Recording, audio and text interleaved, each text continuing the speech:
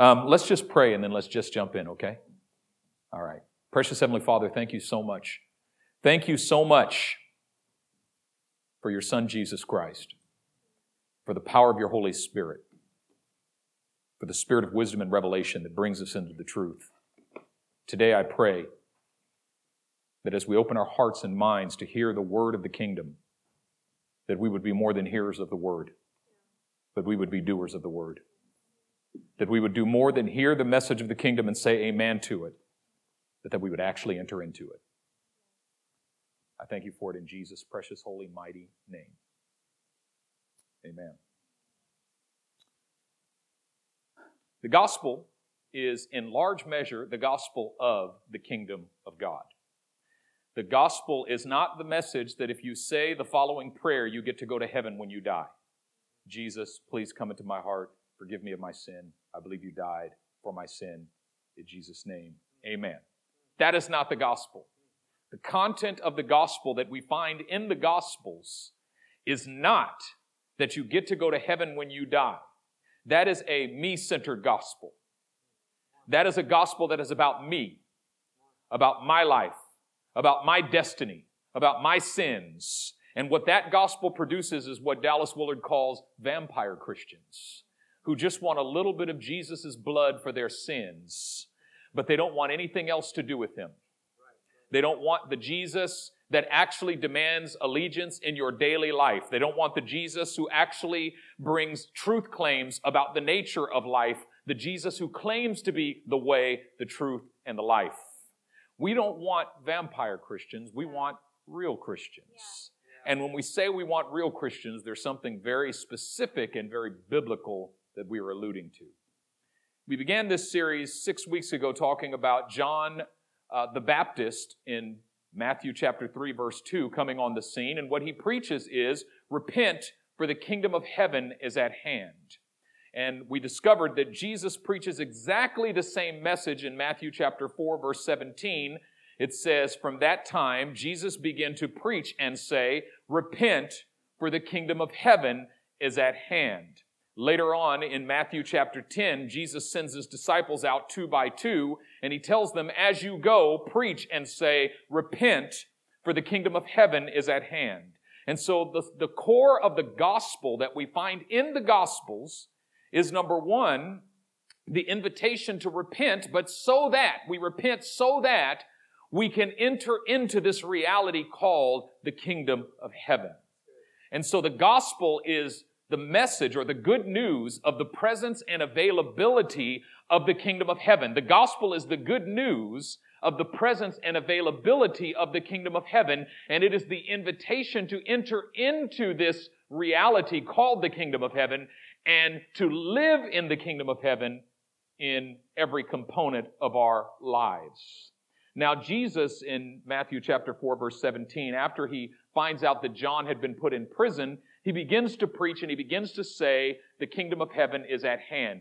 In week 1 of this series, we discovered that when he said the kingdom of heaven is at hand, that Greek verb translated at hand is in the perfect tense, which indicates that it is a present continuing state that has resulted from a past completed action. The kingdom of heaven is a present continuous state that has resulted from a past completed action. The past completed action was the birth of Jesus Christ, the incarnation in which God came in human flesh and blood and brought the nearness of his kingdom to us, right? But the present continuous state is the open opportunity for us to live in the fullness of life called the kingdom of God or the kingdom of heaven. But in order to enter into it, we must repent. And this is an important point. The heart of the gospel is not repent because you've been doing things that are wrong, and repent so that you can begin to do things that are right. That is, the core of the gospel is not morality. It is not a moralistic gospel. It is not a gospel of right and wrong, do's and don'ts, rules and regulations. Repentance is not so that you can begin to do right.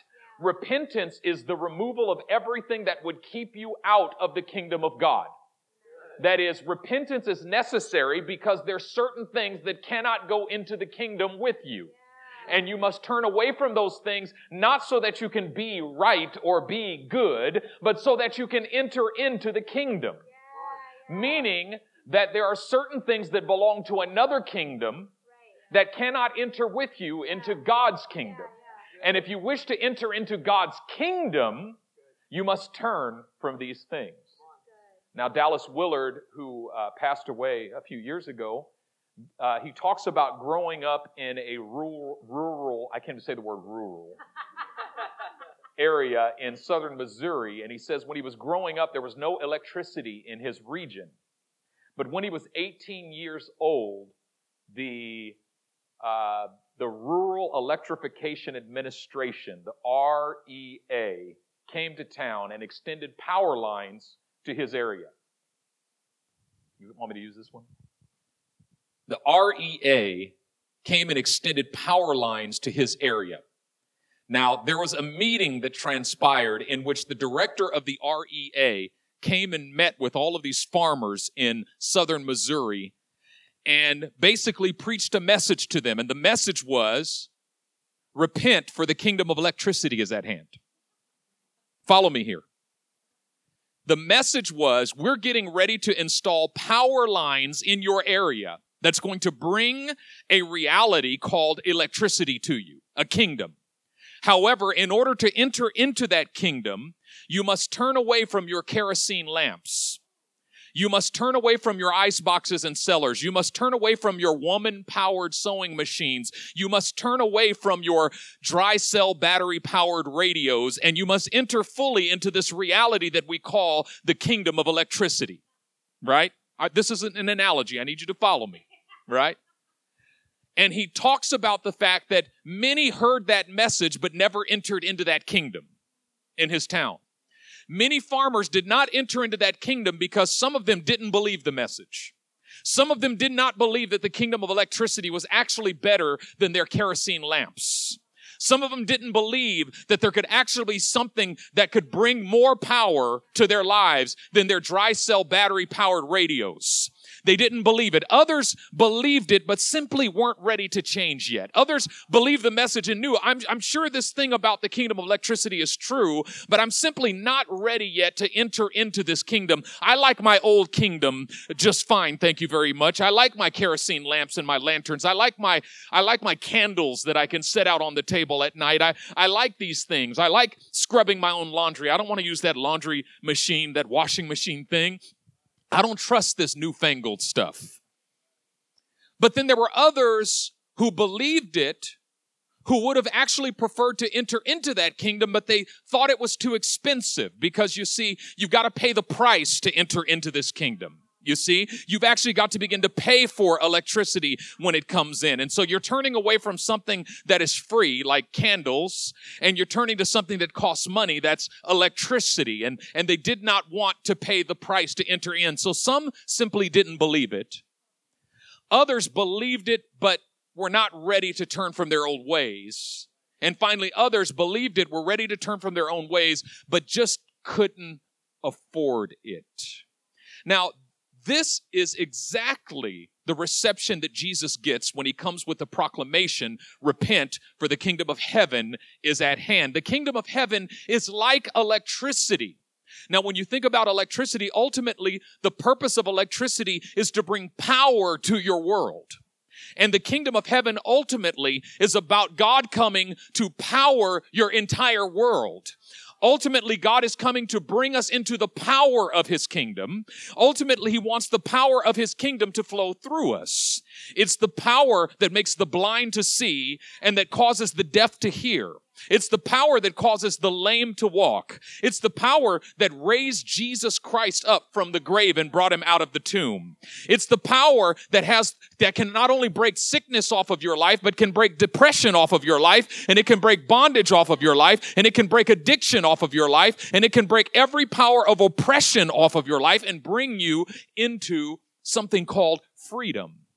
However, the power of the kingdom, like electricity, cannot power your life as long as you're living in the old kingdom. And what we find is a lot of individuals who would even call themselves believers in Jesus Christ live by the power of the old kingdom, but claim to be in the new kingdom. Imagine this. Imagine going to somebody's house, and when you walk in the door, the whole room is lit by kerosene lamps, and you sit at the table, and they turn on their radio. It's powered by dry cell batteries, and there's a woman over in the corner pumping a sewing machine, and they look at you and say, "Isn't electricity awesome? I'm so glad to be in the kingdom of electricity." You're like, there's no power of electricity in your house. What do you mean it's good to be in the kingdom of electricity? That's just like walking into the home of someone who calls themselves a believer in Jesus Christ, but their live-in girlfriend or boyfriend is sitting over there on the couch.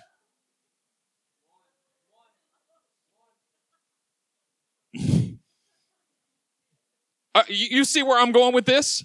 And they say, "I thank God for Jesus.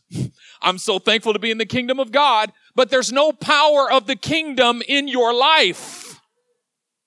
You haven't come out. You haven't actually come into you might have said a prayer. You might go to church every Sunday. It's like somebody going into an electrically powered room once a week and saying, "I'm in the kingdom of electricity." No, you visit it once a week. You don't live in it. Jesus did not invite people to visit the kingdom every Sunday from 11 a.m. to 1 p.m. He invited people to come out of the kingdom of darkness and into the kingdom of God and live there 24/7, 365. Now, the process of coming into the kingdom is actually constituted by 3 different encounters. The first is called a truth encounter. It is the process by which you come out of the lie and into the truth. The second is called an allegiance encounter. It is the process by which you transfer your allegiance from the kingdom of this world to the kingdom of God. And then the third is called a power encounter. It is the process by which the power of darkness is broken off of your life, and the power of the kingdom of God, it becomes manifest in your life. These 3 encounters are what it takes to come out of the kingdom of the world and into the kingdom of God, so that you actually begin to live in the fullness of the life of the kingdom that Jesus actually was inviting us into when he began to preach and say, "Repent, for the kingdom of heaven is at hand." Now, the truth encounter starts with the recognition that your old life was a lie. That before you met Jesus, you were deceived and you were living a lie. And the heart of that lie was that life is about doing your thing in your way. The heart of the life was that you have the right to retain rulership over your own life, and that you must retain that right at all costs. The lie is self-rulership. The lie is self-preservation, self-actualization, self-gratification.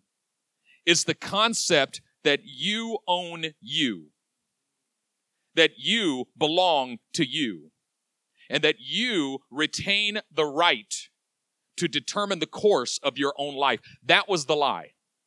When you met Jesus, you discovered 3 things, two primary things about him. The first thing you discovered is that he is the Messiah, which means that he is the Savior, which means that he bought you with his blood. He paid the price for you on the cross. And secondly, you discovered that he is the Lord, which means he is your rightful master and ruler, and that he retains the right to rule over your life.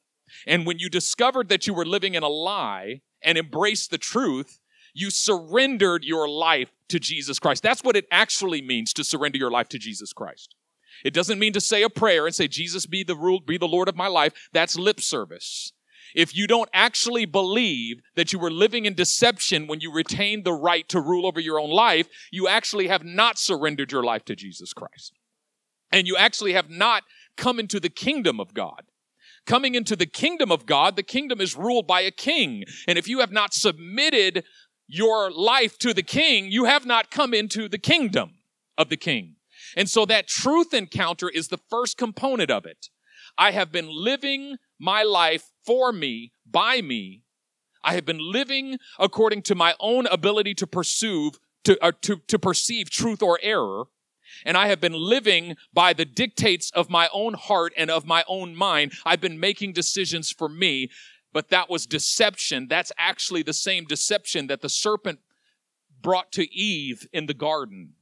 Let's think about this, you and me. Let's think about this apart from what God says. Let's actually examine the truth claims of God. He said, you'll surely die. I'm telling you, God didn't know what he was talking about. And in that moment, when Eve began to entertain that logic train, she came out of the kingdom of God and into the kingdom of self, where I begin to make decisions for myself, where I begin to think for myself. Now, don't get me wrong. When we start talking this way, people get scared because what they told you about church is that they're going to take away your ability to think for yourself. You're going to be indoctrinated, not realizing that you're actually indoctrinated by the world far more than you're indoctrinated by the church. That actually the fruit of the Spirit is self-control. That is, when the power of sin is broken off your life, now you can actually think for yourself. That is, the Holy Spirit actually gives you the power of self-control. You thought you had self-control when you were out in the world doing your own thing, and you don't realize you were in bondage. But coming into the truth is what actually makes you free and separates you from the power of bondage. And so first, there was that truth encounter, and the truth encounter, the content of the truth encounter is the person of Jesus Christ. Do you remember Saul of Tarsus on the road to Damascus? He was living his life in a particular way. It was the way that he thought was right until he meets Jesus on the road to Damascus. And when he has this encounter with Jesus, the question he asked was, "Who are you?" And he said, "I'm Jesus." And that was it. When Paul discovered who Jesus was, he renounced his own rulership over his own life and said, "I've been crucified with Christ. It's no longer I who live, but Christ who lives in me. The life that I live in the body, I live by the faith of the Son of God. For me to live is Christ, and to die is gain." He says, I have surrendered everything to Jesus. When I met him, I surrendered to him. And if I haven't surrendered to him, it means I haven't yet actually met him. Sadhu Sundar Singh was a Sikh in India, and he went into a deep depression at a certain point in his life, and late one night he prayed this prayer. He said, "God, if there is a God, show me the way and show me who you are." And he says, "And I will become a holy man," meaning I'll surrender my whole life to you. Otherwise, I'll kill myself. He was at that place of despair. In the middle of the night, he awoke and his whole room was filled with light. And he thought there was something going outside, like an explosion or a fire or something that was bringing light into his room. But he looked outside and it was complete darkness. And he turned around and his whole room was filled with light. And then he saw a figure standing before him. And at first he thought it was Buddha or Krishna. But the man looked at him and said, "Why do you persecute me?" And he said, "Who are you that I persecute you?" And he said, "Look at the nail prints in my hands and in my feet. I died for you. I gave my life for you." And he looked and he saw the nail prints in his hands and in his feet. And he said, "You are Jesus." And he said, "That is who I am." And he fell at his feet and he said, "I surrender my life to you." Literally, he meets Jesus. He discovers the truth of who he is. And the result of it is, I surrender my life to you. Not an eternal life insurance policy. Not, "Oh, good, please lead me in the prayer so I can go to heaven when I die." No. I surrender my life to you. It's about lordship. It's about recognizing who he is. When you have the truth encounter and you come to the truth and you recognize who Jesus is, the result is that you surrender your life to him. And if you have not surrendered your life to him, you haven't met him yet in his fullness. So it's first a truth encounter. Secondly, it's an allegiance encounter.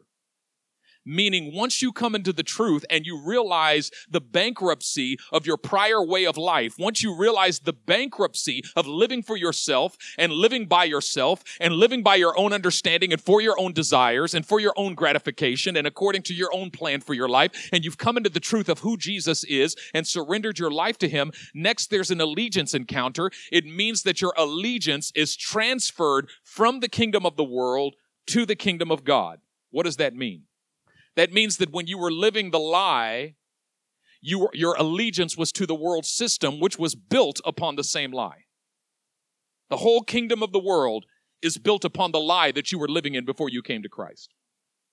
And there was an allegiance, meaning you used to look and see people who were living the way you were living and applaud them. You used to celebrate them. You know, as someone who's played golf for several years, not well, and recently, not often, actually for the last 10 years since my daughter was born, I play maybe once a year. I'm just starting to play a little bit more. You know, having a kid will just destroy your life. No, I'm just kidding. Alethea, if you hear that, I love you. You didn't destroy my life. You made my life. But I mean, the life that you had before your kid was born is what I mean. That's over. I used to play golf every single week, at least once a week, most of the time twice a week. Sometimes my wife would wake up in the morning and I'd just be gone. She wouldn't even say, "Where are you?" "I'm on the golf course. That's where I am." The thing that I discovered about golf is that if you play golf and if you're an avid golfer, you immediately have a worldwide community of individuals with whom you are aligned. You can be in another country and all you see is somebody wearing a Titleist hat. You're like, "My brother." You know what I mean? It's like, "What's up, man? You play golf?" "Yeah, I play golf." "You play golf?" "Yeah, bro. What's up?" You don't even have to speak the same language. You'd be like, "What's up, bro? You play golf?" You'd be like, "Golf? Yeah, golf." You know, you mean Korea, you know, like handicap, you know, all right. It's like you've got instant connection. Why? Because there is an implicit allegiance. That is, when your heart is joined to something, there's an implicit allegiance to everyone else whose heart is joined to the same thing.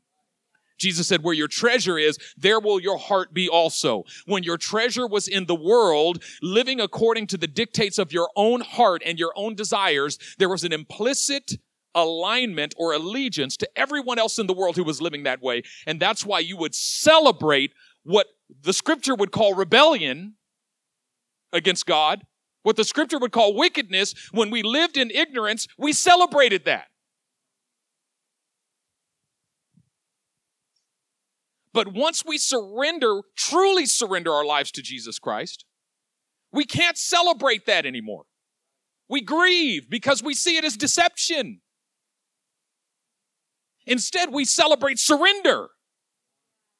When someone surrenders their life to Jesus, you know, Chris Rock was talking about this in one of his old stand-ups. He was talking about a particular kind of culture, ninja culture. I'm not ninja, but you know, I'm not going to say that word here. But he said, if you tell a ninja you just graduated from college, they're like, "So you think you better than me?" But you tell them you just got out of jail. "My dog, you just got out of jail." You celebrate the wrong thing.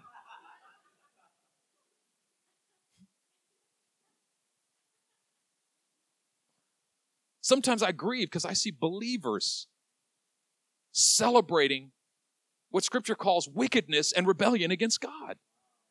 Celebrating what actually when I say you celebrate surrender, I'm not talking about judgmentalism where we're supposed to look at the world. Look at all these wicked people. That's not what I'm talking about. Once again, it's not about right and wrong.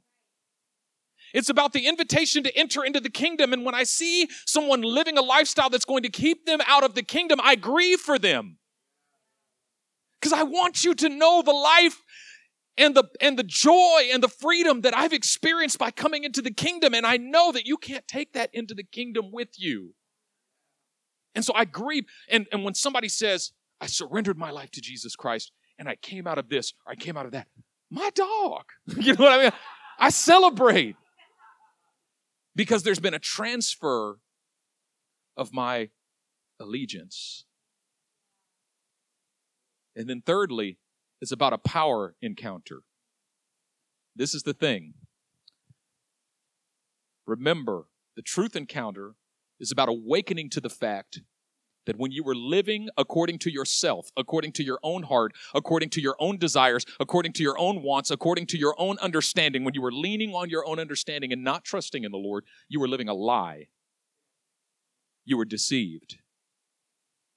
Not realizing actually that that was also a form of idolatry. Because anything that exalts itself above the kingdom of God is an idol. And when we were living in the deception of self, yourself was the idol. Myself was the idol. Myself was the thing that I obeyed above God. I set myself above God. And 1 Corinthians chapter 10, verse 6 says that the sacrifices that pagans make to idols, they make to demons and not to God. Meaning that idolatry is inherently demonic. Which meant, let me tell you what this means. When you make a decision to live for yourself and by your own power, you're not actually living by your own power. You are demonically empowered to live by your own power. Meaning the devil sees that decision and goes, I fully support that decision. Matter of fact, let me help you. Yeah, you should do it your way. By yourself. Have it your way right away. Obey your thirst. Do it your way. The enemy says, I'm going to support that. I'm going to sponsor you so that you can live your way. I'm going to make sure you have all the resources you need to live your way. I'm going to provide you with arguments that will buttress your decision to live your way. I'm going to provide you with the teaching you need. The Bible calls it doctrines of demons. You are demonically empowered to live your way, and because of that, you're in bondage when you're living your way. The power encounter is when you recognize that you cannot even break your way by your own power. When you recognize that you have actually been living in the kingdom of darkness. And the power encounter is when he transfers you out of the power of darkness and into the kingdom of the Son that he loves, according to Colossians chapter 1, verse 13. The power encounter is deliverance. When he triumphs over powers and principalities in your life and makes a public spectacle of them. However, the power encounter is not just what you're delivered from, but what you're delivered to. And what you are delivered to is the power of the kingdom of God made manifest through your life. And the power of the kingdom of God made manifest through your life is when all of a sudden there's an outbreak of the power of the kingdom of God. And God begins to use you in mighty ways. I've had so many believers tell me, I would love to pray for the sick and see them get healed. That's the power of the kingdom flowing through your life. You don't want to repent of your sin and come out of it, but you want to lay hands on the sick and see them healed. You want to manifest the power of the kingdom, but you don't want to submit to it. But the whole reason that God wants us to submit to the kingdom is so that the power of the kingdom can flow through us. God is actually trying to empower us. It's time for the sons of the kingdom to shine like this. Listen, what God desires for you is fullness of life, fullness of joy. The kingdom of God is not eating and drinking, but righteousness, peace, and joy in the Holy Spirit. Jesus said, the thief comes not before to steal, to kill, and to destroy, but I have come that they might have life and that they might have it more abundantly. And actually, when he said more abundantly, the word that he used in the Greek literally means excessively, which means more than enough, which means more than full. It's similar to the word debauchery. Debauchery is when you're drinking alcohol, you drink, okay, you have one drink, that's cool, but you have 12, that's debauchery. Debauchery is more than enough. Now you are intoxicated. Now your whole consciousness has been overtaken by alcohol. Jesus says, I want you to be intoxicated with the kingdom. There's too many believers who take the kingdom in moderation. Just one shot of the kingdom. But then I'll go out and have 12 shots of the world. I take the kingdom in moderation, but the world in excess. Jesus says, I want you to have excessive amounts of the kingdom. I want you to gorge on the kingdom. I want you to be kingdom gluttons. I want you to be kingdom drunkards. I want you to stay blunted on the kingdom. I want you to get blazed on the kingdom. I want you to wake up and get blazed every moment, every morning. You understand what I'm saying? It's an analogy. And I'm not just talking about the experiential components. He doesn't, a lot of times when we talk about the power of the kingdom, the only thing that we can think of are the manifestations of the Holy Spirit. Falling on the floor, getting slain in the Spirit, or speaking in tongues, or shaking under the power of God. Jesus is not saying that you're to live 24 hours a day, 7 days a week in manifestation. You don't always have to fall when somebody lays hands on you. You don't always have to shake. You don't always have to cry. It's not about the manifestation, but the kingdom of God is righteousness, peace, and joy in the Holy Spirit. That's the true nature of the kingdom is righteousness, peace, and joy in the Holy Spirit. And you're supposed to live in that realm. Now, the kingdom of God is the range of God's effective will. The kingdom of God is the range of his effective will, is the realm in which what he wants done gets done. It's the range of his effective will. When Jesus invites us to come into the kingdom of God, he invites us to live in the range of God's effective will, which means, first and foremost, personal obedience.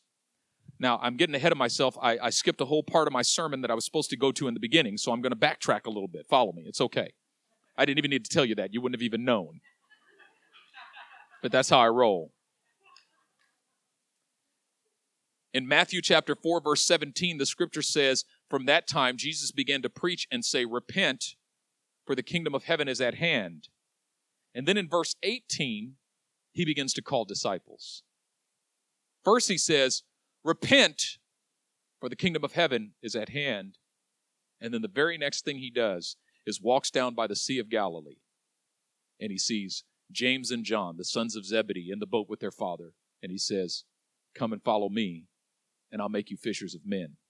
And then he sees Simon Andrew in the boat fishing, and he says, come and follow me. And all four of these guys jump out of the boats, leave their fathers behind, leave their past way of life behind, leave their kerosene lamps, their ice boxes and cellars, their woman-powered sewing machines, their dry cell battery-powered radios, and they come into the kingdom of Jesus. First, he says, repent, for the kingdom of heaven is at hand. And then he explains what it means to repent, for the kingdom of heaven is at hand. Then he demonstrates what it takes to actually enter into the kingdom. It's called discipleship. He does not say repent and become a Christian. I'm sure somebody say, repent and be Baptist. No, he said repent and be baptized, not Baptist.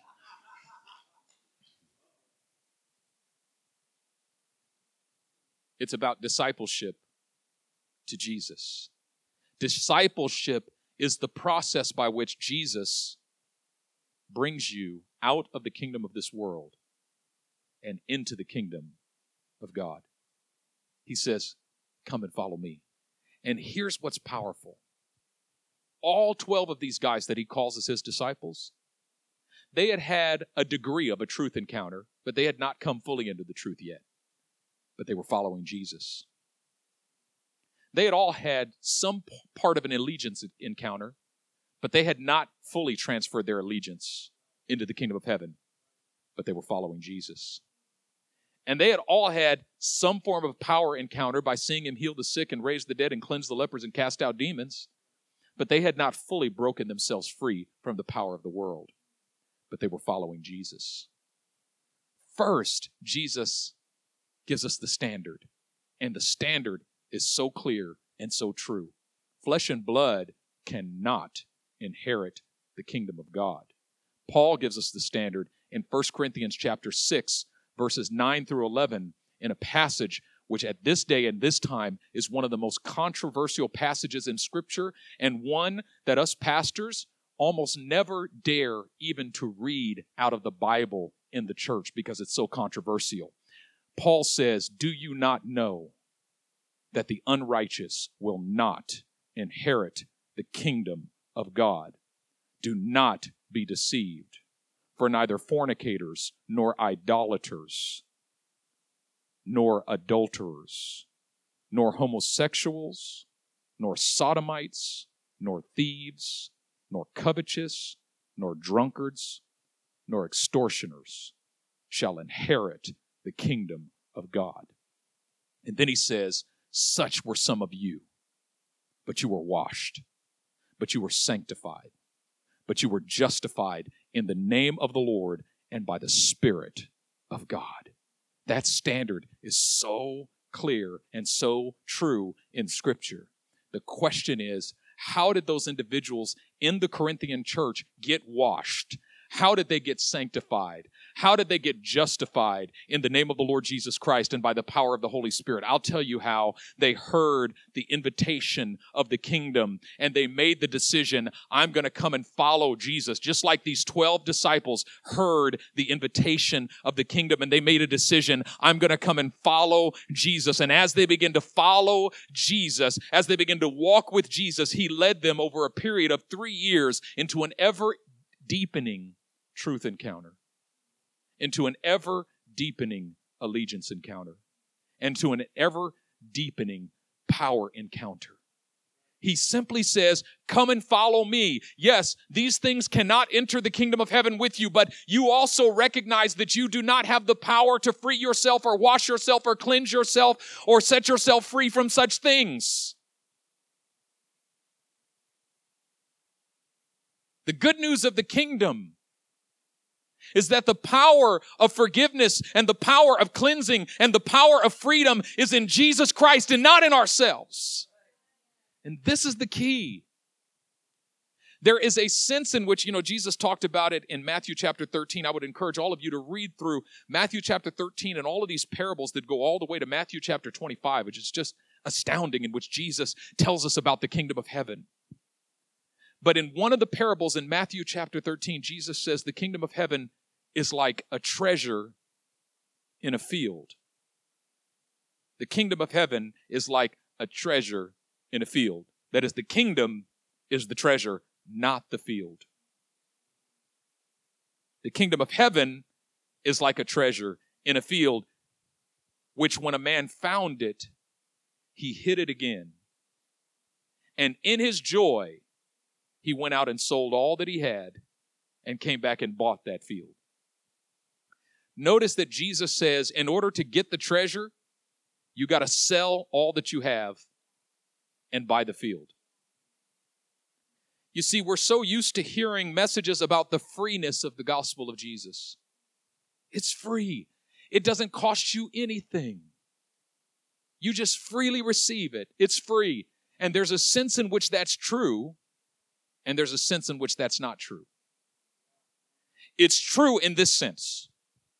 When you look at all of your sins, which all of us have many sins, throughout our lives we have committed sins. All have sinned and fallen short of the glory of God. If you look at your sins and the enormity of your sin and my sin, you cannot pay the price to obtain forgiveness and reconciliation with God for those sins. There is no amount of good works that you and I could ever do to pay for our own salvation. And that's why the forgiveness of sins and justification before God is the free gift of Jesus Christ, who is our Messiah, our Savior. It's free in that sense. For God so loved the world that he gave his only begotten Son, that whosoever believes in him should not perish, but have eternal life. It's free. Meaning, the forgiveness of your sins is free. All you got to do is believe in Jesus. But here's the price. You must be willing to forsake your sins. That's what it'll cost you. You've got to forsake the thing that God freely gives you. You've got to forsake the thing for which God freely gives you forgiveness and eternal life. The freedom is in forgiveness. But entering into the kingdom requires the renunciation of the thing for which we are forgiven. Salvation is free, but it ain't cheap. Kingdom living is expensive. It costs you everything. All of those kerosene lamps, you paid good money for them kerosene lamps. You paid good money for those washboards. Now you got a washing machine. Do you realize that if you're still living in your sins and haven't renounced them, that's old-fashioned. That's so old school. You're still living by your old power. That's old school. That's old-fashioned. You got to come into the modern age of the kingdom of God. You've got to come. The true power is the power of the kingdom of God. You know, I did a funeral yesterday. I did a funeral for a young man who was only 28 years old. He was gunned down in Richmond last week. And his family was there, his older brothers and sisters. He was the youngest of 5 children, I believe. And his older siblings were there, and his 2 children were there, and his mother was there, and so many of his family members and friends were there. And you know what was so heavy on my heart as I looked at these individuals who were grieving so deeply? That my heart just broke for them. And I thought to myself, you know, in the midst of a tragedy like this, the question that immediately comes to our hearts and minds is, how could there be a God in the face of this tragedy? How could there be a God who would allow this to happen? But you know what grieved my heart at that moment is I thought, Lord, it grieves me to think that even one of these individuals here would separate their hearts and minds from you because of that lie of the enemy that would be sown into their hearts and minds in this moment. In actuality, what came to my heart was, how could I survive this if there isn't a God? In other words, in the moment of my greatest tragedy, there better be a God, or else I'm lost. And that living in the kingdom is actually living in the availability of the comfort and even the joy and peace of the Holy Spirit, even in the midst of the worst tragedies of my life. How did you make it through that? I'll tell you how I made it through that. I live in the kingdom of God. My kerosene lamps couldn't have gotten me through that, but the kingdom can get me through that. The electricity of the kingdom of God. I'm telling you that there is a level of power and glory that God is calling you to walk in which the sons of the kingdom shine like the stars in the kingdom of their Father. There is a level of freedom that God has called you to walk in which the Spirit of the Lord brings freedom. Where the Spirit of the Lord is, there is freedom. There is freedom and there is joy and there is power in the kingdom, but it simply starts with surrender. We surrender. We got to buy the field to get the treasure. And buying the field is simply about surrender. It doesn't even matter what the field was inconsequential. It could have been an ugly field. Could have been a jacked up field. Could have been a field that didn't grow anything. Could have been a field with soil that doesn't grow anything. But it's not about the field. It's about the treasure in the field. And he might have had to go home and sell some good stuff in order to get the money to buy the field. He probably went home. His wife was mad because she found him grabbing her jewelry and selling it. Where's my jewelry? I sold it. Where are my shoes at? I sold all of them.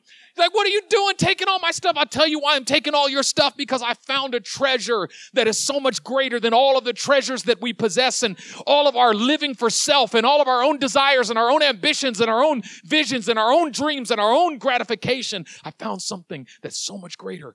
It's the kingdom of God. And at the end of the day, the kingdom first life is actually the kingdom only life.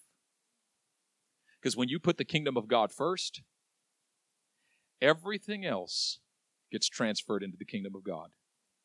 You put the kingdom of God first in your finances, all the rest of your finances come into the kingdom too. And now suddenly you're living financially by the power of the kingdom.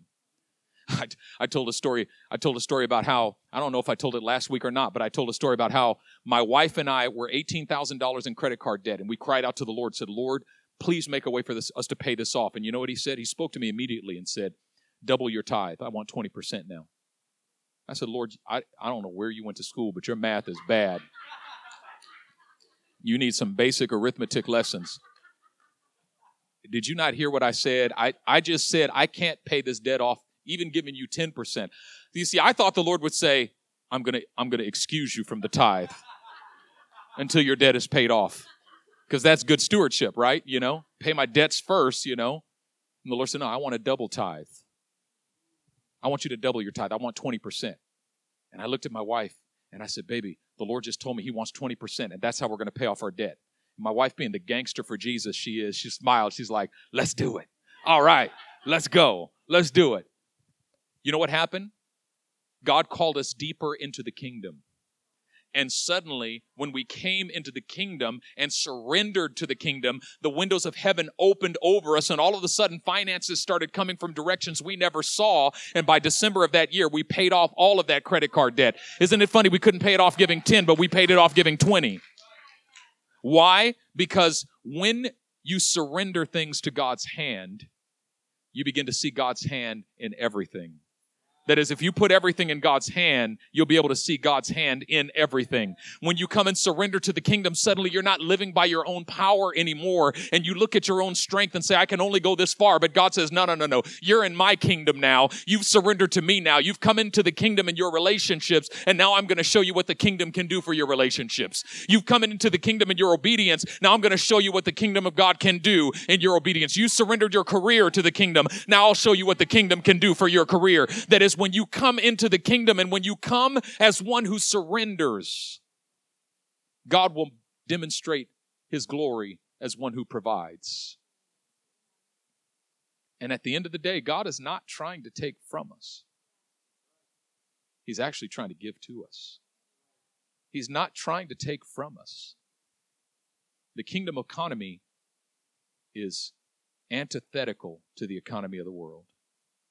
In the kingdom economy, you want to get, you got to give. You want to save your life, you got to lose it.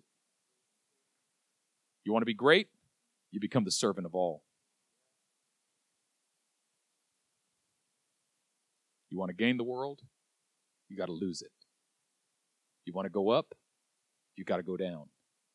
You got to humble yourself under God's mighty hand so that he could exalt you in due time. That is, the way up in the kingdom is down. The way of authority is surrender.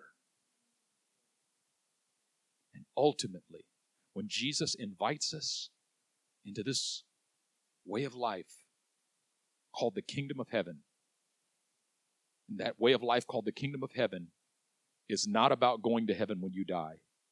It's about living in heaven now, in your daily life. And when Jesus calls us into this realm called the kingdom of heaven, he's doing us the greatest favor that he could ever do. He's inviting us into the greatest reality that is for our good, not his. And we must shake free from the deception of the enemy in order to enter into that kingdom. Everything around you is trying to keep you out of the kingdom. The deception of the enemy is trying to keep you out of the kingdom. So much of what you think are your own thoughts are actually demonic suggestions designed to keep you out of the kingdom. And so often you think you're thinking for yourself. You're not. You are deceived. But when we make a decision to come into the truth, when we make a decision to transfer our allegiance, and when we make a decision to seek the power of God, the kingdom of heaven comes upon us. And when we enter into that kingdom, you look back on your prior way of life and say, you know what? It doesn't make sense. It doesn't make sense. But this is the only way. This is life. This is truth. There's nothing more valuable than life in the kingdom of God. Bow your heads.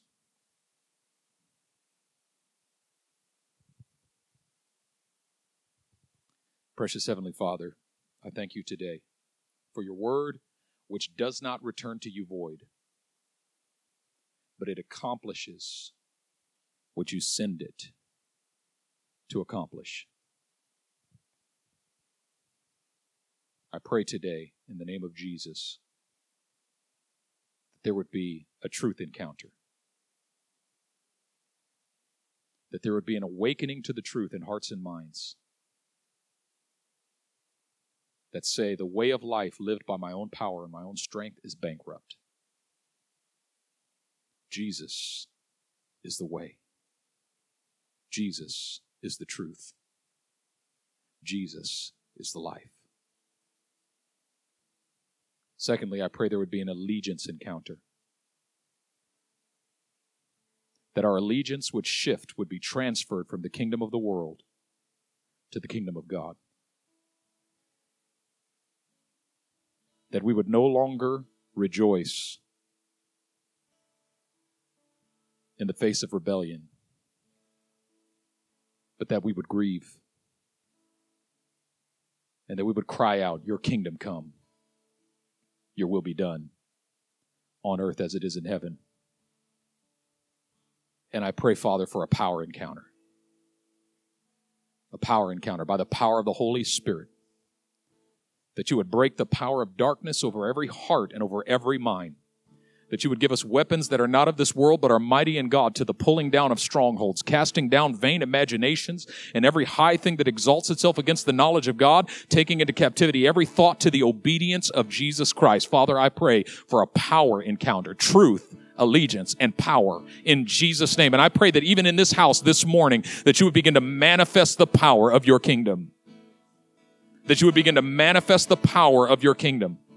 That you would transfer us out of the dominion of darkness and into the kingdom of the Son of your love. You're not calling us to be Christians. You're calling us to live in the kingdom. You're not calling us to be churchgoers. You're calling us to live in the kingdom. And Father, the Holy Spirit is the electricity of the kingdom.